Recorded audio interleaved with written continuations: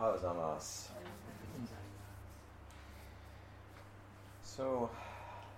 人生の大分を要約すれば、価値を探すということが言えると思います。つまり、人生の大分には意味や価値を我々が探しています。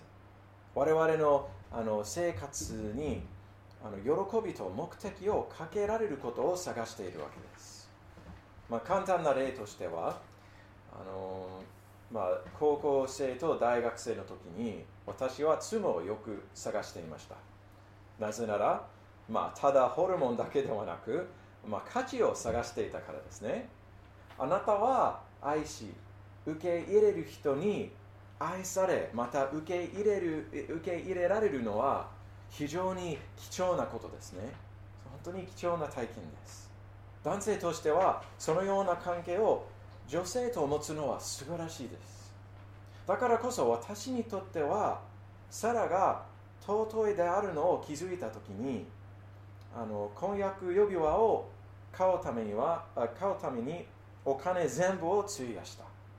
サラは尊いで私の人生にユニークな価値をつけるのが分かったからです。しかし、人生の他のところでも我々みんなは同じように考えると思います。教育とかお仕事の中でも意味と目的を探すのです。フィットネスやスポーツにもそうですね。価値の探しとの関係があると思います。残念ながら我々ほとんどの価値観が曲げられています。現実からずれているわけですね。現代文化には多くの人は価値があまりないものを大切にします。その反面、非常に大事であること、また生活を変革できることを小さく見る。これらの短い例え話では、イエス様が我々の価値観を再調整しようとしています。彼が提供してくださることに我々の目を開け、そして誠の価値や目的が見つけられるところをイエス様は我々が見ていただきたいです。イエスは、恣意的で単に創造された価値ではなく、神の永遠で客観的な価値観を我々に提供してくださいます。だからイエスが彼の御国に関して示していることを今日考えたいです。また我々の生活との関係も考えたいと思います。それでこの2つの例え話から3つの教訓を受けることができると思います。その3つは、御国を計り知れない価値。2番目は、御国が隠されている。そして御国を得ることは失いを必要とする。御国の計り知れない価値、御国が隠されている。そして御国を得ることは失いを必要とする。その3つですね。じゃあ、はじめに御国の計り知れない価値ですね。現代は多くの人は宝くじを当てるのを夢をしますですね。日本の宝くじをよく私が知らないけど、アメリカには1500億円の宝くじがありました。ちょっと珍しいですが、誰かが当たったことありますですね。だからみんながそれを見ると、羨ましいなと思ってきますですね。ある人は普通にしないのにそんなに増やせば宝くじを買うかもしれませんですね。万が一買えば生活が変わるだからですね。よく買えると思われますが、私はそう思わないけれど、とにかくその理由ですね。生活が完全に変わるということを考えるからです。いい世紀には隠された宝や真珠を発見することは宝くじを当たるのと同然です。タレントの例え話で見た通り、守るために宝を葬ることは正常でした。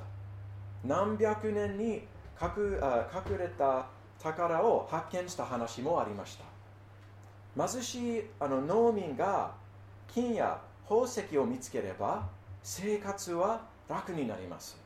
家族の将来も変えるわけですね。そして一石には真珠が世界一番貴重なものの一つでした。やっぱり私たちは偽物でもありますね。また本物でも簡単に見つけられるのです。でもその時には本当に難しかったですね。だから非常に貴重なものでした。だから現代の通貨では、10億円以上となるかもしれませんですね。その真珠を発見すれば。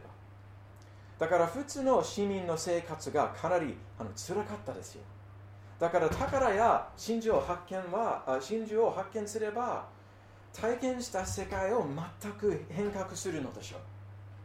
だから宝の発見の価値はただのお金だけでもなく、発見は人生やご家族の将来を形づける力を持っていました。だからこそ例え話の方々は持ち物全部を売るわけです。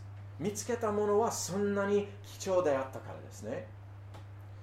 私たちは現代の人々にはですね、現代人々ほとんどの生活は割と楽ですね。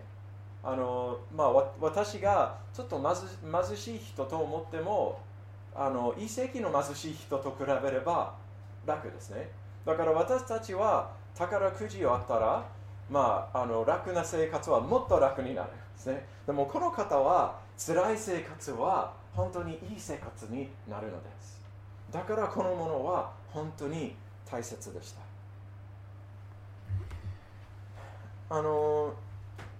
でもイエス様はそのような価値を御国とつけるはずですね。御国とつけるはずです。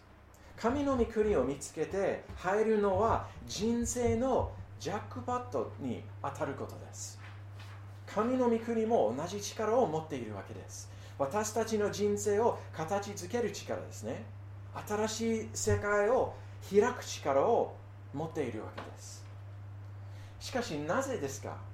神の御国とはなんでそんなに貴重であるのか。我々はこの質問ともがくのは2つの理由があると思います。その1つは神の御国が天国と同じだとよく思われるからです。なので神の御国の喜びは死ぬ時に天国に行くことです。意味で天国は私たちが死ぬ時に天国に行けるように私たちの生き方を変えるという点で人生に影響を与えるのみです。現在の価値は将来の希望だけだと信じる人はいっぱいいると思います。本当の利益は死んだ後のみだということですね。そのようにして多くの人が思っています。2番目の理由は多くの人がキリスト教に関して抽象的すぎて考えるからです。キリスト教はただの宗教のみだとよく思われます。だから宗教すべてと同じく人生を説明したり真理を提供したりしようとするのみです。しかし現代人々には説明や真理がもはやいらないみたいですね。だから御国の価値が現代の人々には分かりにくいと思います。苦しむ時に役に立つかもしれませんが実際な価値はないです。しかしイエス様はそれと賛成しません。イエス様によると神の御国は人生の最も貴重なものです。得るためにあらゆるものを売る程度に貴重です。価値を理解するため神の御国は何であるのに反省すべきだと思います。死んだら天国に行くということは神の御国と大事な関係が必ずあるのですが、神の御国という意味全体ではありません。完全な意味を理解するため、彼の民への神の将来向きの約束を考えた方がいいと思います。しかし、あの約束は復活と新しい被造物についてであるのを気づくべきです。彼の民と被造物への目標を満たすのを神は約束をします。新しい世界では神ご自身は王様です。神は支配し、あらゆる人は神を従います。王としては神の正義や愛や平和や義はあの世界を満たします。戦争のなく、暴力のなく、虐待のない世界です。貧困なく、空腹や無宿のない世界です。我々の体が変革され、また新しくされます。力強くて死なない体です。病気や怪我はない体です。悪への誘惑を体験しない体です。そして世界全体もそうですよ。鎖や死もないです。美しさは永遠に増やす世界です。世界の苦しみと悩みが正しくされた世界です。苦しみすべてがあがなわれた世界です。つまり神は苦しみを取り除くだけではなく、栄光を増やすためにこの人生の苦しみを使うということです。そしてこの世界全体が神の臨在で満たされます。神の善良と喜びがあらゆるところであるわけです。宇宙が神となるという意味ではありません。宇宙は創造されたものですね。神は始まりはない。永遠に存在しているお方です。だから宇宙は神となるのは不可能です。むしろ神の直接な臨在は全てのところであるという意味です。神の臨在がいない暗い穴一つもないです。主の統治が服従されないところはないです。新しい天地創造と神の民全員は神の善良で永遠に抱かれるわけです。あの美しいイメージは神の新しい天地創造です。しかしあの世界が現在の世界にもう入ってくるのをイエス様が彼の奉仕を通して示していたのです。バプテストのヨハネはイエスがメシアであるのを確認したかったとき、イエスの答えを気づいてください。あなた方は言って自分たちが見たり聞いたりしていることをヨハネに伝えなさい。目の見えない者たちが見、足の不自由な者たちが歩き、ツアラットに起こされた者たちが清められ、耳の聞こえない者たちが聞き、死人たちが生き返り、貧しい者たちに福音が伝えられています。つまり神の御国が今ありますよ。私の働きの中でありますよ。とイエス様がヨハネに伝えたのです。世の本当の王はこの世に入ってきて、神の支配をその働きを通して持ってきたのです。完全な証明はイエスの復活です。復活によってイエス様は死を敗北しました。しかし次のを理解しなければなりません。あの御国は今でさえ教会の中で体験できるのです。味見のみですが本当の味見ですよ。教会の中では我々自分の生活の中で神の変革的な力を体験できます。彼は我々の心を彼の義と正義と愛に調律してくださいます。神の支配に従いながら神のあがなう力を現在でさえ体験します。教会の中で神のコミュニティも体験します。神の支配に服従した方々のコミュニティです。そして神の将来の働きを私たちの生活を通して今の世の人々に表すのです。神の正義と義と愛が我々の教会と家族を満たすにつれて、世の人々が彼の御国を見るようになるわけです。これは神の御国です。神の御国とは、被造物全体に神の支配をもたらすための過去、現在、未来における神の働きである。悪と死を完全に倒して、そして被造物のあらゆるところに彼の善良と祝福をもたらすことです。神の御国に参加すること、つまり神の御国に入ってその働きと祝福を神の民と共に体験することは、この人生の最も貴重な価値ですよ。それがこれらの例え話の意味です。この世の中では神の御国とその栄光と比べるものはないです。私たちは神の御国を正しく評すれば、私たちもあの価値を見るようになると思います。だからそれが重要です。神の御国を正しく評することですね。それが2番目のポイントとつながっています。神の御国は隠されています。神の御国が隠されるというのを見ると、質問が当然に出ると思います。なぜですか？なぜ神様は御国を人々から隠すのですか？私たちが彼の御国に入ってほしいのなら、なぜ明らかに見せないのですか？それは当然な質問ですが、隠されるという言葉の誤解から来ると思います。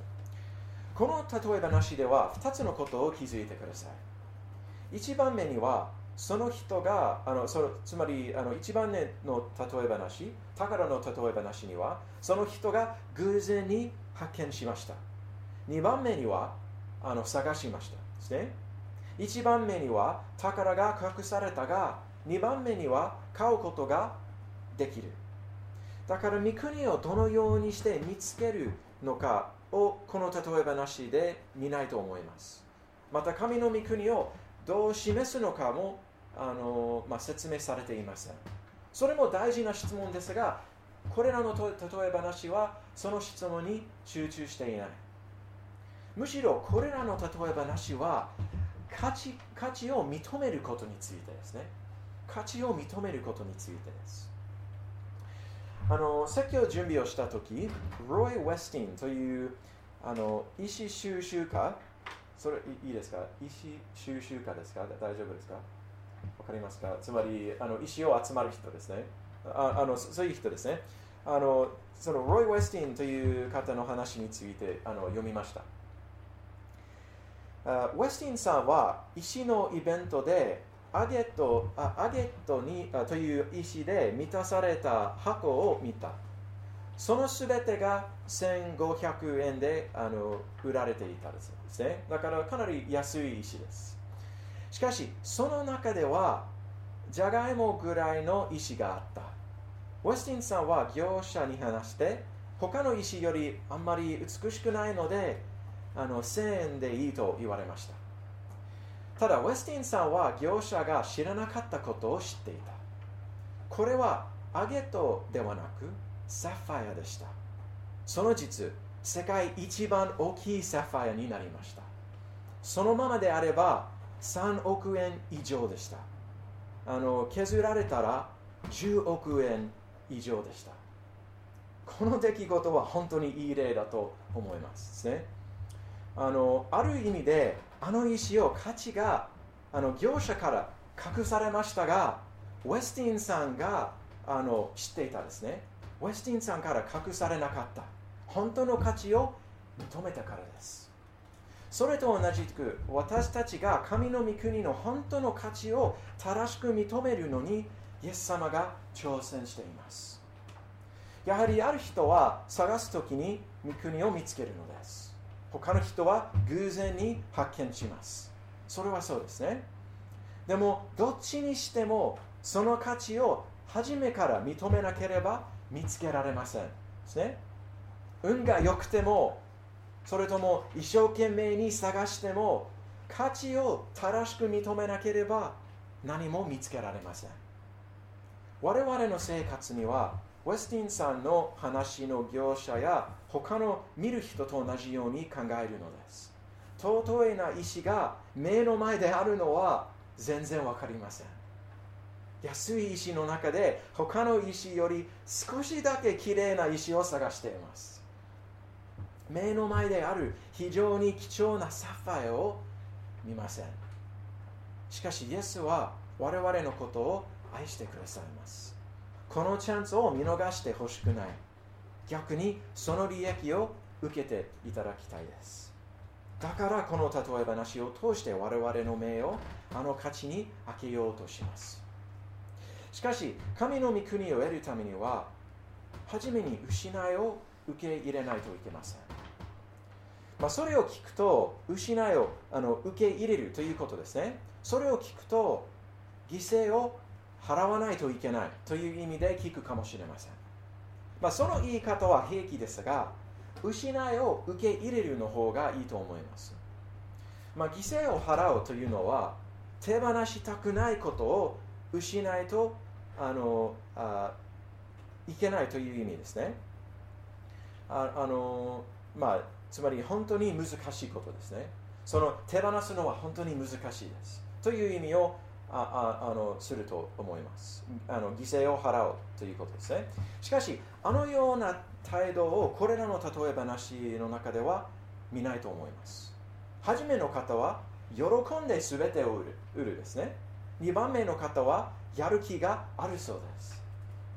あなたは100億円の宝を得るために車や家を売らないといけないのなら、それは本当に犠牲でしょうか。受けるものは非常に大きな利益を生み出すのだから、犠牲と正直に、言えないかもしれません。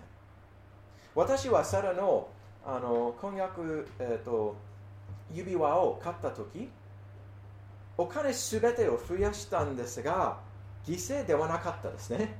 その実、ワクワクでした。喜んで買いました。ある程度には言葉の解釈のみですが、ポイントは神の御国の価値を正しく認めれば、それより高い価値がないものを当然に手放します。つまりあらゆるものですね。あらゆるものはそうです。神の御国を得るのを邪魔にするものはないです。御国の価値と比べるものはないと知っているからです。他のものは無価値であるわけではないけど、御国の価値と比べられないという意味ですね。使徒パウルも同じようなことをピリピ3章で言った。しかし私は自分にとって栄であったこのようなすべてのものをキリストのゆえに損と思うようになりました。それどころか私の主であるキリストイエスを知っていることの素晴らしさのゆえに、私はすべてを損と思っています。私はキリストのゆえにすべてを失いましたが、それらはちりやくただと考えています。それは私がキリストを得て、キリストにあるものと認められるようになるためです。パウルも失いを体験したわけですね。そう、体験したけど、キリストと比べたら、それがただゴミですね。失ったものはただゴミです。この箇所で、すみません、私はノートページでちょっと間違えたと思います。私は損という言葉を通訳してましたが、実は損じゃなくて、ちりやくという言葉ですね。ちりやくという言葉は、ギリシャ語ではスクバラという言葉です。文字通りに通訳すればうんちという意味ですよ。本当にうんちです。だからイエス・キリストを主として知ることを比べれば、失ったものすべてが糞のみですね。それはパウルの意味ですよ。イエスとその御国の価値によって失ったものを評するわけです。私たちも神の御国の価値を正しく理解すれば、その価値を認めていれば、私たちも失いを受け入れないといけません。しかし、その価値を正しく理解すれば、我々も喜んでできます。なぜかというと、何の失いでも信じられないぐらいの利益を生み出すからです。楽な生活は意味深い生活と心の平安で変えられる。一時的な快楽は永遠な喜びで変えられる。条件のある友情は無条件の愛で変えられる。復活の日まではその経験は不全だけど、今でさえ体験し始めることができます。よみがえられた生活に永遠に増える現在的な真理です。そう、この人生では失いを受け入れるのが必要です。ただ、神は彼の御国の中で与えてくださる祝福はそれより非常に素晴らしいです。御国の価値を認めれば、例えばなしの方々と同じく、失いを喜んで受け入れることができます。私たちの問題の一つは、この御国が欲しいですが、ただの補足として欲しいですね。神の御国はケーキの上のチェリーのみだと思われています。ケーキは教育やお仕事や家族や実績などですね。神の御国はただの飾りです。しかし、これらの例え話では、イエスが我々の考え方を直そうとします。彼の御国は飾りではなく、ケーキ全体ですよ。人生の最も素晴らしいところですよ。その他のものは確かに祝福であるかもしれませんが、あれらのものも神の御国との関係がある程度には祝福となります。本当の価値があるのは神の御国のみですよ。だからこれらの例え話は私たちを考えさせるはずです。まず私の人生の中心は何でしょうか。一番大切な宝は何でしょうか。神の御国はただの補足ですか、それとも人生のすべてですか。私は神の御国の価値を正しく認めますか。得るために何の失いでも受け入れますか。その価値を正しく理解すれば何の失いでも構いません。そして神の御国は私の最も貴重な宝であるのを私の生活が示すのですか。キリスチャンであっても気が散らしやすいですね。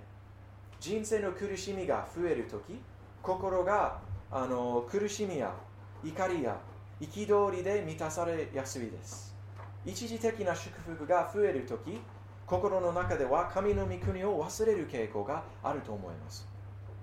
しかし他の人は私の生活の中で何を見るのですか。神の御国ですか。御国の喜びや平安ですか、それとも憤りやわがままさですか。しかし大事な質問一つ残ります。神の御国をどのようにして正しく批評することができますか。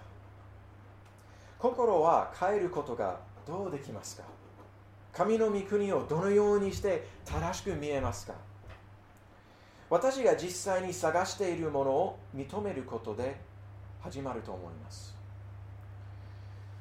先ほど言った通り、人生の大部分には価値を探しています。価値というか満足感を探しているわけですね。満足させたい深い憧れがみんなあると思いますですね。満足感を体験する短い瞬間は時々あるのです。人間関係や自然や芸術など芸術の中で体験するかもしれません。とっても短い瞬間にその中で魂を満たしてくれる何かを感じます。しかし瞬間だけですのですぐなくなります。本物ではなく本物のただの一目です。ところが多くの人は一目を本物と混同してしまいます。だから本物の代わりに一目を探すようになります。喉が渇いて冷たい水を口に入るのですが、飲むことができないことと同じようなことですね。何度も口に入っても入れても渇きがずっと残ります。私たちはそのようにして考えると思います。ただし神が彼の御国の中で提供してくださるのは誠の満足ですよ。心がやっと満たされてきます。探しや憧れはもはやありません。神の栄光や喜びや善良で永遠に増えている程度に満たされることです。だからある意味で我々は憧れ、正しい心を今も持っています。ただ憧れは実際に神の御国への憧れだと気づかなければなりません。そして満足感を今でさえ体験し始めることができるのも気づくべきです。そう、イエスは再臨して全てを新しくさせてくださる日まで満足感は、完全ではありません。しかし今でも彼の御国の中で体験し始めることができます。聖霊を通して御父は我々の生活の中で働いてくださって、御子のイメージと少しずつ似れさせてくださいます。そして私たちはイエスと近づけば近づくほど彼と彼の御国は私たちが生まれてからずっと探していた宝だと気づいてきます。お祈りして終わりましょう。